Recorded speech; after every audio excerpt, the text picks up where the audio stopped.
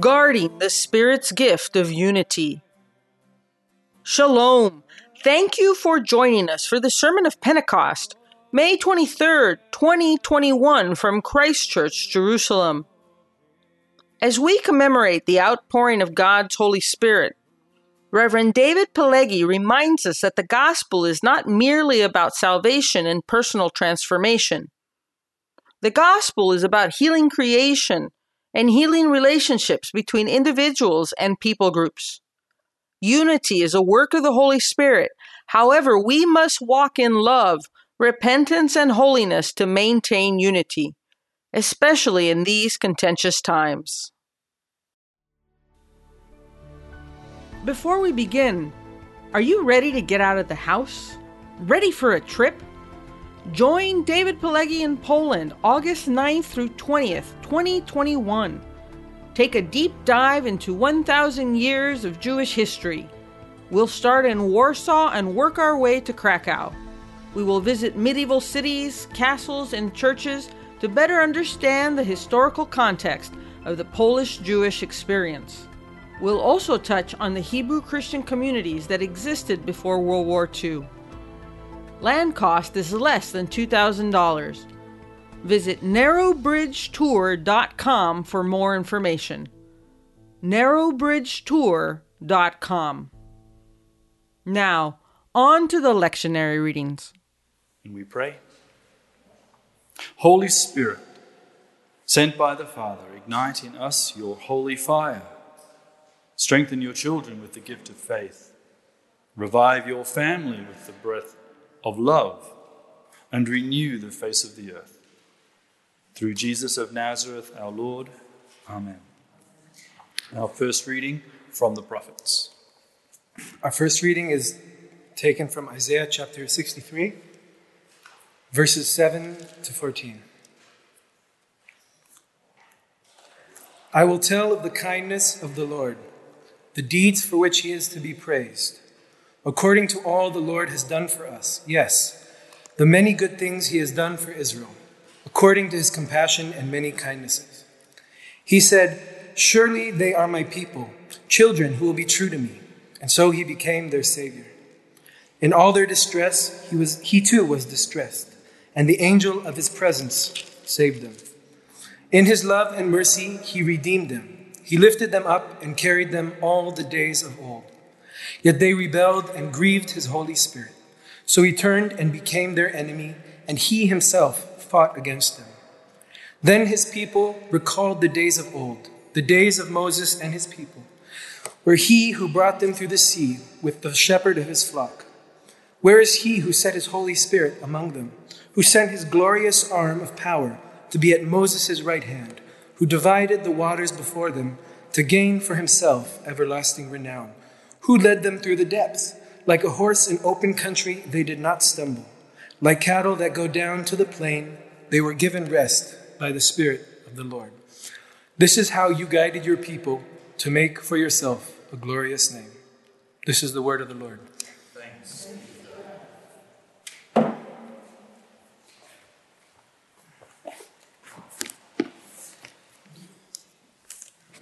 As in the synagogue, so in the church, there's often a response to a reading from Scripture, sometimes a prayer, sometimes a psalm. Our response to the reading are the words from Ezekiel, which we will say responsively. It is not for your sake, O Israel, that I am about to act, but for my holy name. And the nations will know that I am the Lord, when through you I vindicate my holiness. I will take you from the nations and gather you from all the countries. I will sprinkle clean water upon you, and you shall be clean. A new heart I will give you, and I'll put a new spirit within you. I will remove the heart of stone and give you a heart of flesh. I will put my spirit within you and cause you to walk in my statutes. And you shall be my people, and I will be your God. And then the nations will know that I am the Lord. Hallelujah! Our second reading for contemplation is from Paul's epistle to the Ephesians, chapter 4. Paul says, "As a prisoner for the Lord, then, I urge you to live a life worthy of your calling that you have received. Be completely humble and gentle. Be patient, bearing with one another in love. Make every effort to keep the unity of the Spirit through the bond of peace. There is one body and one Spirit, just as you were called to one hope when you were called, one Lord, one faith, one baptism, one God and Father of all, who is over all and through all and in all.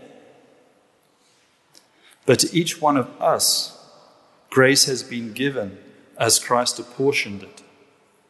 This is why it says, when he ascended on high, he took many captives and gave gifts to his people. What does he ascended mean, except that he also descended to the lower earthly regions? He who descended is the very one who ascended higher than all the heavens in order to fill the whole universe. So Christ himself gave the apostles, the prophets, evangelists, the pastors and teachers to equip his people for works of service, so that the body of Christ may be built up until we all reach unity in the faith and in the knowledge of the Son of God and become mature, attaining to the whole measure of the fullness of Christ. Then we will no longer be infants, tossed back and forth by the waves and blown here and there by every wind of teaching, and by the cunning and craftiness of people in their deceitful scheming. Instead, speaking the truth in love, we will grow to become, in every respect, the mature body of him who is the head, that is, Christ. From him, the whole body, joined and held together by every supporting ligament, grows and builds itself up in love as each part does its work.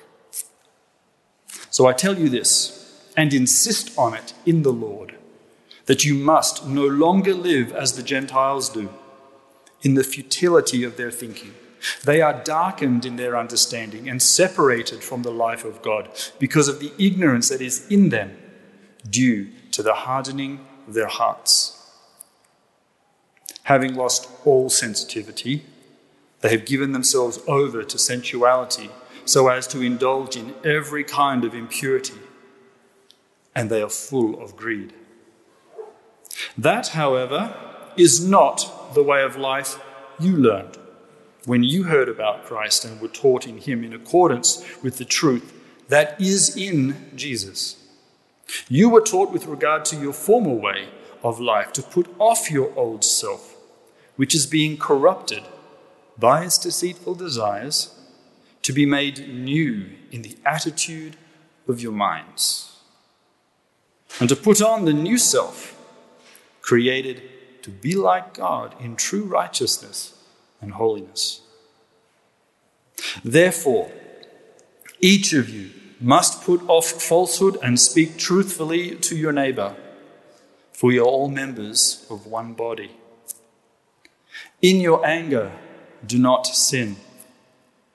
Do not let the sun go down while you are still angry.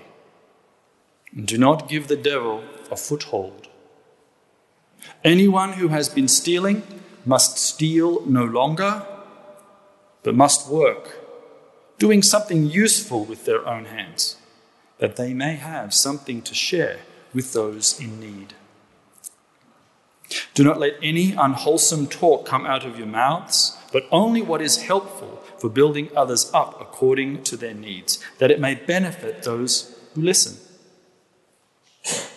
Do not grieve the Holy Spirit of God, with whom you were sealed for the day of redemption.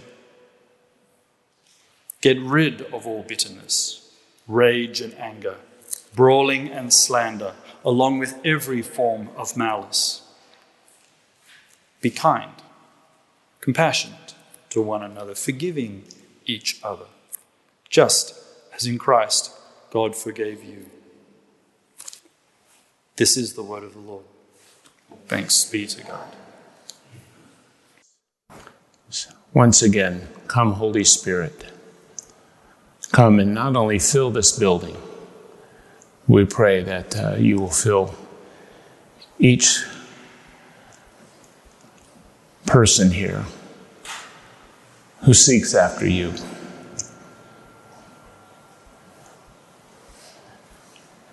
And wants to bring you glory. Amen. Well, according to the Christian calendar, see if you haven't figured out already, that today is Pentecost. And Pentecost usually means that a congregation reads Acts chapter 2 and considers the coming of the Holy Spirit on those early Jewish believers here in Jerusalem. And then very often, or more often than not, our understanding of the Spirit or our discussion about the Spirit, and unfortunately our fighting and arguing about the Holy Spirit, is framed by Pentecostalism. Yes, in the last 75 years, the charismatic movement, the Pentecostalism, has swept through the church and brought incredible blessing to millions and millions and millions of people. It's also brought, unfortunately, a lot of abuse and confusion and distortion of the gospel. Actually, tomorrow, for those of you who know anything about the Anglican calendar, we commemorate John and Charles Wesley. Now, John Wesley in particular, is the father of all Pentecostalism, or he's the father of the charismatic movement. That's because Wesley believed that after conversion, there could be a second encounter with the Holy Spirit. Another filling, or you might call it the baptism of the Holy Spirit.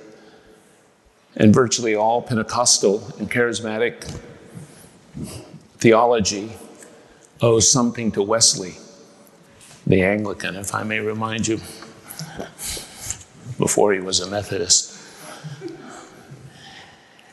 And so Pentecostalism is like rock and roll. You may love it, as some of us do. You may hate it, as some of us do, but you can't ignore it. But what I'd like to try to do is shift the focus from gifts and tongues and other perhaps current issues and have a look at the role of the Holy Spirit and perhaps in an unusual place for most of us, and that's Ephesians chapter 4. But before we can turn to that chapter, I think there are two important things that we do need to keep in mind. One, the context of this holiday and the context of this event, which we've turned into a holiday.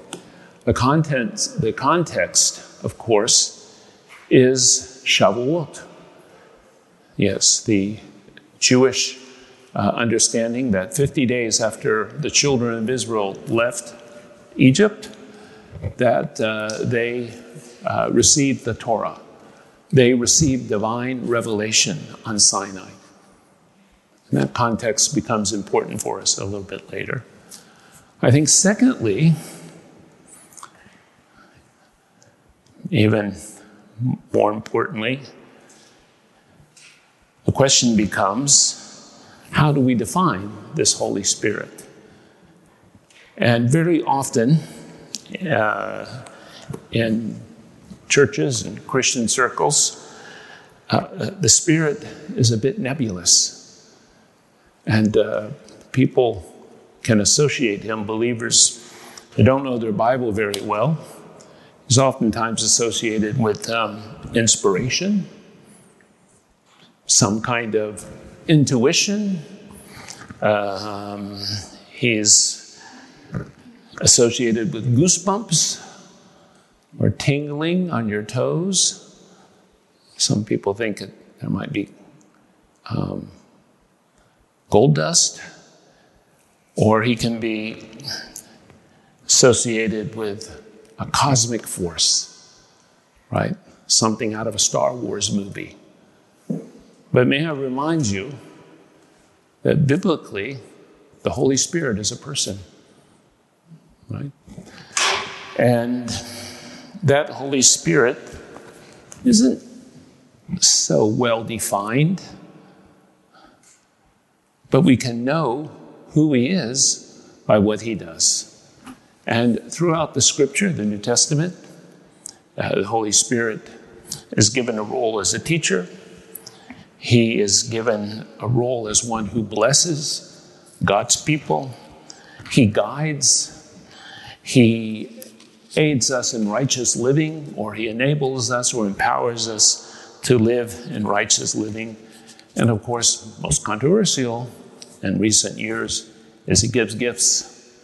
And of course, we all debate or argue, are those gifts valid for us today? And just for the record, I'm not a supersessionist. I do not believe in the gifts have somehow stopped.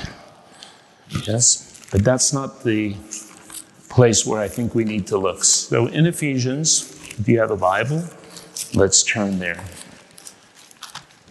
And if we said the context of this giving of the Spirit is Shavuot, this Jewish holiday, this Jewish festival, what is the context of Ephesians? And so just may I read you a few verses in chapter 1, which is one of the most beautiful passages in the New Testament. And it says, "Praise be to God, to the God and our Father of our Lord Jesus Christ, who has blessed us in heavenly realms with every spiritual blessing. For he has chosen us in him before the creation of the world to be holy and blameless in his sight. In love, he predestined us for adoption to sonship through Jesus Christ in accordance with his pleasure and will, to the praise of his glorious grace, which he has freely given us in the one he loves. In him we have redemption through his blood and the forgiveness of sins in accordance with the riches of God's grace that he lavished on us. With all wisdom and understanding, he made known to us the mystery of his will according to his good pleasure, which he purposed in Christ." What is the mystery in the book of Ephesians? Secret names of God. Yes, the location of the Ark of the Covenant. The secret key, the solution to the Arab-Israel conflict. What is the mystery? What is the mystery that Ephesians and Colossians and the book of Acts will reveal? Let's go on just a little bit further. And it continues, with all wisdom and understanding, he made known to us the mystery of his will. I read that, according to his good pleasure, to be put into effect when the times reach their fulfillment, to bring unity to all things in heaven and on earth under Christ. right? This is the mystery. The mystery is very simply that the God that Israel worships will become the God that the nations worship. And it was in God's, you might say, plan all along, yes, to be reconciled to the nations, actually through Israel and the Jewish people. This book is about the unfolding of that mystery. And it's about the healing of creation. That healing of creation doesn't come through good works. It comes through the work of the cross.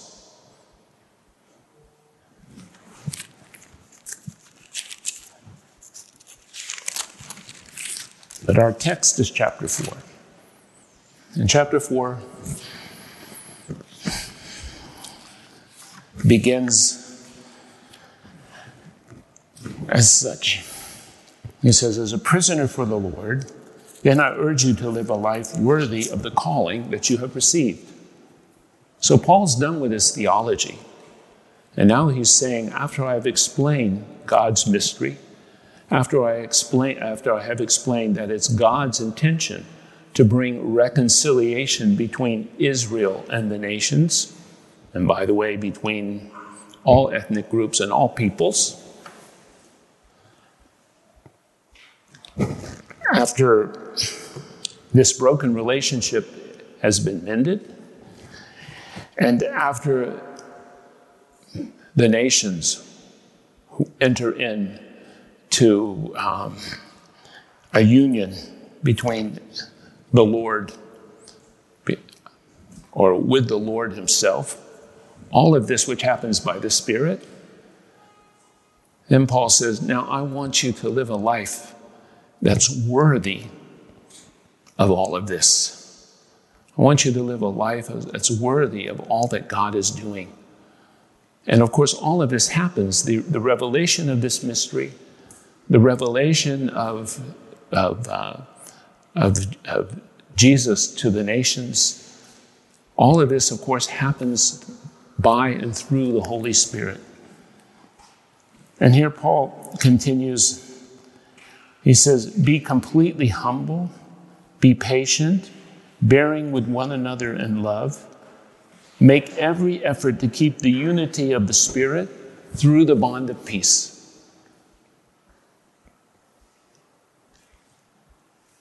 And so, we have a chapter, yes, about the way that we should live out this calling, about the way that God wants us to live.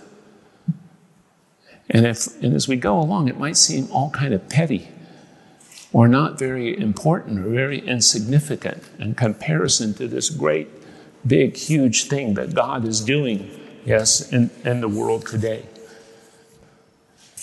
But part of what it means to bring a healing to creation is not simply that we ourselves are restored or that we ourselves are transformed. And we've spoken a fair amount about transformation here from this pulpit.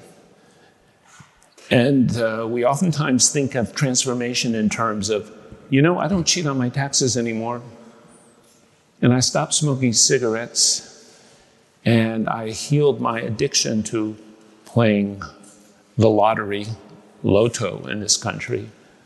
And boy, the Lord is really changing me, and the Lord is really working on me.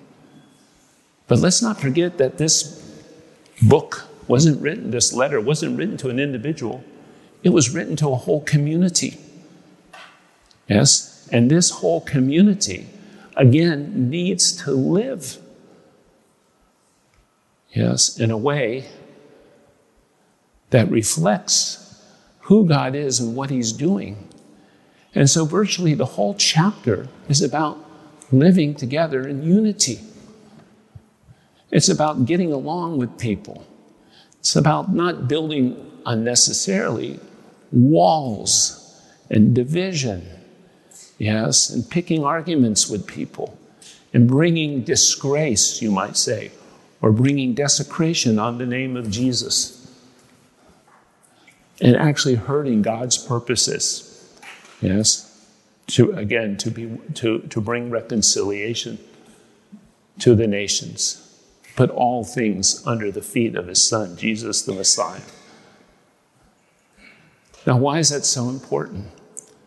Because if it's true that God wants to bring healing, yes, God wants to bring restoration to us. He certainly wants to bring restoration to us as a community and as a people. And I don't know if you've ever noticed, but immediately after the fall, yes, Adam and Eve fall out and their relationship breaks down. And then in chapter 4 of Genesis, we have the story of the two brothers. And of course, one brother, Cain, kills Abel. Then after the flood, we have, you might say, dysfunction in the family of Noah. Huge dysfunction. And then it continues to progress, and things continue to go downwards. And in chapter 11, the nations themselves are confused. Yes, and eventually at each other's throat. And you can see where relationships and community falls apart. That people are alienated and they have a false identity, right? There's no sense of eternal purpose amongst the nations or amongst the tribes or amongst the families or the clans. And that the Gentile world is trapped in idolatry. Yes, and relationships, yes, between individuals, relationships between families, relationships between clans, relationships between language groups, yes, it all becomes a struggle, if not a curse. And these relationships are more often based on envy, or some kind of fear, or some kind of anxiety, or some kind of attempt to dominate. Yes, whenever you have two people together, or two countries together, or two language groups together, virtually in every case, one wants to dominate the other, to be in charge, to be in control. And, of course, there's petty concerns of one kind or another.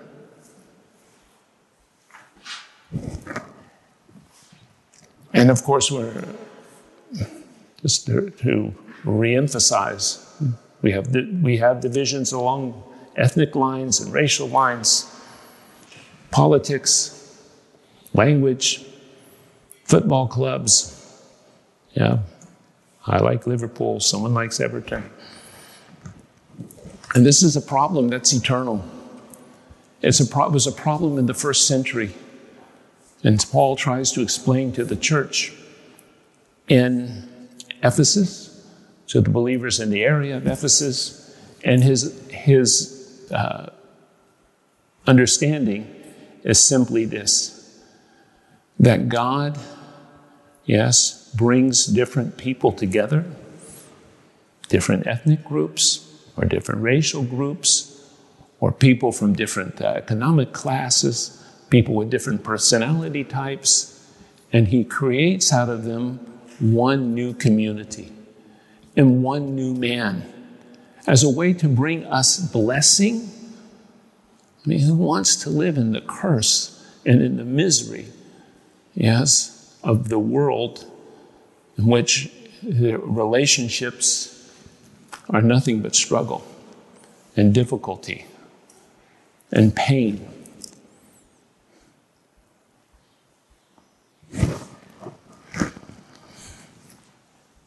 And secondly, and perhaps most important, even as more importantly than that, For Paul, as we read in the book of Romans, the proof of the gospel is not simply that people can speak in tongues and their miracles. The proof of the gospel is that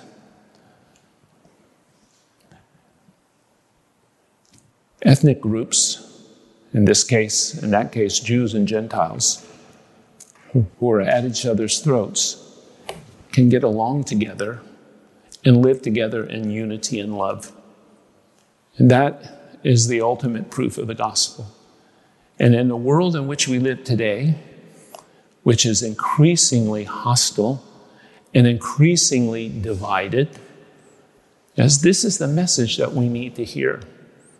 Because this too is the work of the Holy Spirit.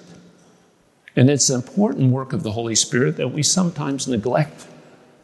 And we often forget about that one of the goals of the Spirit is not just to bless me and not just to empower me and not just to help me speak in a foreign tongue and to interpret a prophecy, but it is also to bring unity and blessing to a community and at the same time bring glory to God and to show, yes, what the gospel can do when people obey. You see, here's the paradox, because we talk about unity. Yes, on one hand, the Spirit gives unity. Here it is in chapter 4. The framework is here, right? He says, be humble, be gentle, be patient, bearing one another in love. Make every effort to keep the unity of the Spirit through the bond of peace. There is one body and one Spirit. Why does Paul have to say this? Well, he has to say it because, if we're divided, or I don't like you, or I don't agree with you, you're going to say, well, they're not in the body of Christ, or they don't have the Holy Spirit, or they don't have the right baptism, yes, or, they don't have the right hope. They're probably not going to heaven, but we are, of course.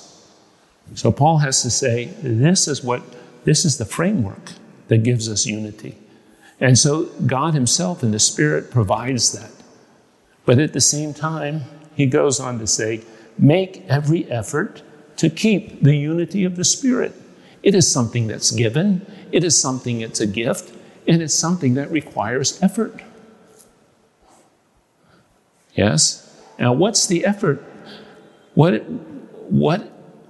does, I was going to say, what does it need, or what do we need, to maintain this unity? But perhaps I should put some folks at rest, because oftentimes when we talk about unity, people get very nervous and their minds wander and they think of the Antichrist or the end days or the one world religion. And there can be a false unity. And there can be a unity based on apostasy. But that's certainly not what Paul is talking about here. Yes. Many people are so worried about the Antichrist and the false,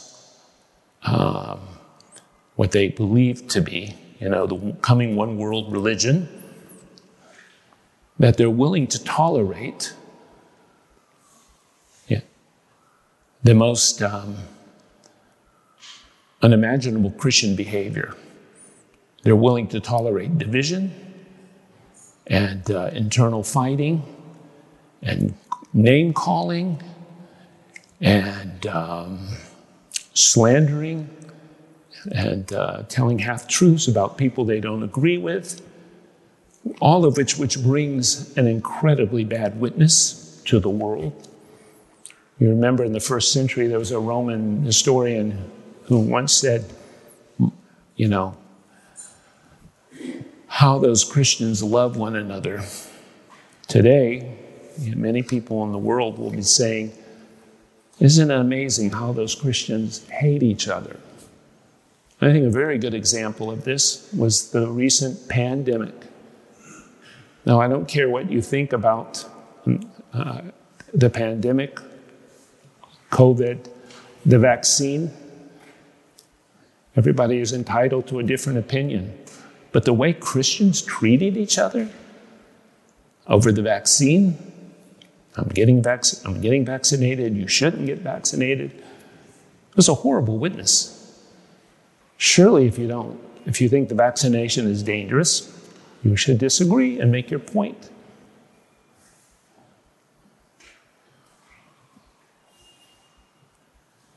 So, we're not just making sure that when we talk about unity, yes, we're not talking about a false unity. In fact, Paul warns here. He warns against idolatry and immorality. And one of the things that's going to create unity amongst believers, yes, is that if, of course, we as believers hold to a certain way of behavior or a certain standard of behavior. Now, what's that behavior? You might call it a halakha. What does Paul tell us to do? Paul tells us in this passage, he says, don't be infants any longer. Yes? Grow up and become mature. He says, speak the truth in love. He says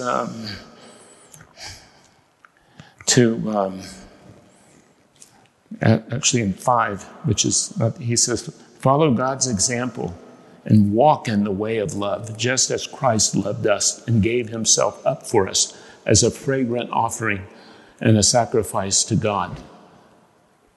So Paul lays out ways that we should behave. He tells us further that there are things that we should not do. Not only should we be kind and compassionate, but he warns us about sensuality. He warns us about putting off falsehood and speaking truthfully, because we are all members of one body. He warns us about sinning in our anger. Anger is not a sin, but very oftentimes when we are angry, we inevitably end up sinning. Yes, he warns us not to steal and to give the devil a foothold. He tells us don't let any unhelpful talk come out of our mouth. This is the basis of unity. And furthermore, I should add, and I think this is also very important, right? That the second basis of unity in any community, in any congregation, in any denomination, is also, yes, having the right understanding and the right vision. As having understanding what the calling is, right? What God wants to do. And that common calling or that common goal is the gospel. You can't have unity, as Paul is talking about here, unless people share, yes, that understanding of the kingdom of heaven or what the gospel is for. Again, it's not, we've said this before, it's not a program of social work, or it's not going to visit our therapist. Some people have the idea that unity is about being nice to each other. It's not what Paul has in mind here, right? It's being worthy of that calling. Yes, and that calling is centering around the cross. And then there's a certain behavior that goes along with this. In chapter 4 and chapter 5, Paul also tells us that we have to reject idolatry and we have to reject immorality. Now, it can be very popular today with lots of different Christian groups, yes, who condone immorality. They will say, hey, let's all get together. Let's have a campfire. Let's roast marshmallows. Let's sing, the national anthem of unity. You all know what it is. Right, Daryl? Kumbaya. or Michael row the boat ashore. I like it when we sit around the campfire and sing the Erie Canal. Right? But of course, that's not unity. There's no compromise with idolatry, or there's no compromise with immorality. Now, what happens when there isn't unity? Yes? What happens when we don't speak the truth in love? What happens when we give the devil a place, when we get angry and end up abusing people or hurting people? What happens, yes, when we don't share and give to others? What happens when we continue to stay immature and don't grow up into the fullness of Christ? Well, just as we started with the Spirit bringing unity, virtually at the end of the chapter, what do we read? We read that we can grieve the Holy Spirit. And that word grieve is very powerful. It means to wound. It means to cause pain to the Holy Spirit. Now, I don't know if you've ever thought about it, because people sometimes argue that God is somehow impassible, meaning God can't feel pain. But the verses that we read in Isaiah, yes, I think are very instructive for us. Those verses are as follows. And I want to start with verse 9. It says, in all their distress, he too was distressed. Meaning that God feels, and I'm going to use the word feels in quotes, yes, but God feels the pain of his people. He feels our pain, or he identifies with our pain. He's in stress or distress with us. When we're going through hard times, God is there in the midst with us. Yes, but it's also interesting. Not only can God be with his people in distress, but sadly, his people can cause God distress, right? Because they rebelled, in verse 10, yet they rebelled and grieved his Holy Spirit. And so he turned and became their enemy. And he himself fought against them. And so you may think it's insignificant. So I lose my temper sometimes.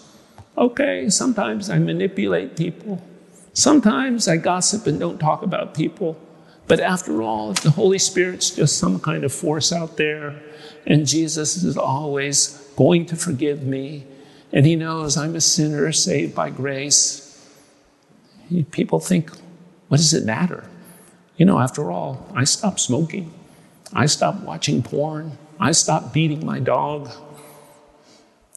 Yes, I know I've got some problems with relationships, but it's exactly those problems that grieve the Holy Spirit, that wound the Holy Spirit. And of course, if we love somebody, Jesus, because this is the Spirit of Jesus, why would we want to wound them? It's that same Holy Spirit that's praying and interceding for us. Sort of like, biting the hand that feeds you almost.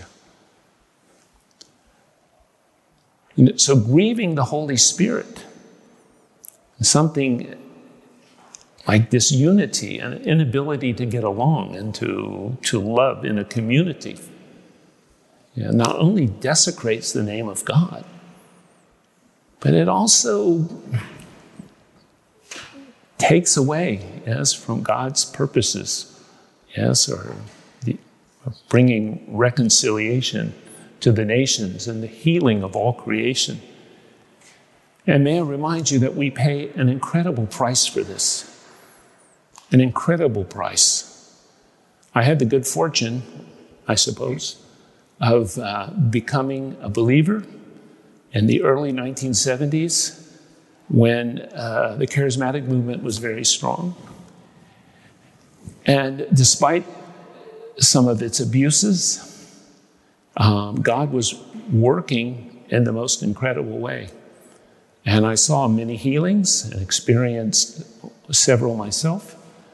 I saw God change and transform lives, saw a huge number of people come to faith, deliverance from Satan, miraculous provision in a time of need. And this continued for a while, and then it seems to have stopped, at least in most Western countries. I'm thinking many of us are saying, where's the Holy Spirit? Where's the move of God? Send revival. And I know I've told this story before, but I'll tell it again. A few years ago, our pastor from Florida, Bob Shelley from Tampa, Bayshore Methodist, he was a leading light in the charismatic movement in the 70s and the 80s. And I said, Bob, where is the power of the Holy Spirit? Where is revival? Why is it that when we're praying for healing, you almost feel like you're pushing a boulder up the hill? And some people do get healed, but it would seem to me, maybe I was idealistic, or maybe I was romantic, that 20 years ago or 30 years ago, that the outpouring of the Holy Spirit and miracles were so much greater. Yes, there's so many, there are many more than there are now. And Bob said to me, he said, the Holy Spirit has been grieved by us. He said in the charismatic movement, of which he knew intimately, he said there was far too much immorality. There was far too much bickering. There was far too much infighting. And it's grieved the Holy Spirit. Not that the Holy Spirit goes away. Yes. But the Holy Spirit, according to Bob's understanding, is diminished.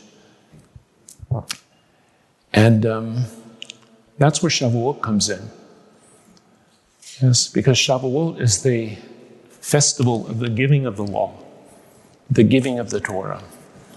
And Jewish people who read their Bible in a very, very intense way, or a very detailed way, always ask the question, why did God wait to Sinai to reveal himself? Why didn't God reveal himself in Egypt? Why didn't God reveal himself at Massah or at Meribah? Yes, that's when the people needed him the most. Why only Sinai? And you know what the answer is? The answer is that according to the very close reading of the Hebrew text, people stopped fighting. And the people stopped arguing and complaining and being cranky. And when there was a certain amount of unity amongst the people, that unity brought down the presence of God. And that presence of God, of course, brought guidance and direction, and you might say salvation to Israel, saving Israel from many things, not using it in the classic Christian sense. And today, the Jewish understanding, which I believe is a New Testament understanding, is that when a community endeavors to be united and to live with each other harmoniously, yes, there you have more of the presence and power of God. And you can say, wait a minute, where is all this found in the New Testament? And it reminds you that in 1 Peter, it says that men and women who are married should live together without fighting or complaining or kicking, or abuse or manipulation or whatever it may be. I'm expanding the text. Why? So that their prayers may not be hindered. So that their prayers may not be hindered. Or we could turn to the classic text in Acts chapter 2 or 3 or 4 or 5. And at every time it talks about the unity of the church, or how they were together in one heart and one mind, how God was so powerful in their midst. God was so powerful in their midst. So brothers and sisters, what should we do? Yes, certainly we all want revival. We all want the power of the Holy Spirit. We not only want God to be glorified, but we certainly, all of us have needs. Our families have needs. Our communities have needs. Yes, we need God's provision and His healing. We need deliverance, yes, from the evil one. Well, I think part of the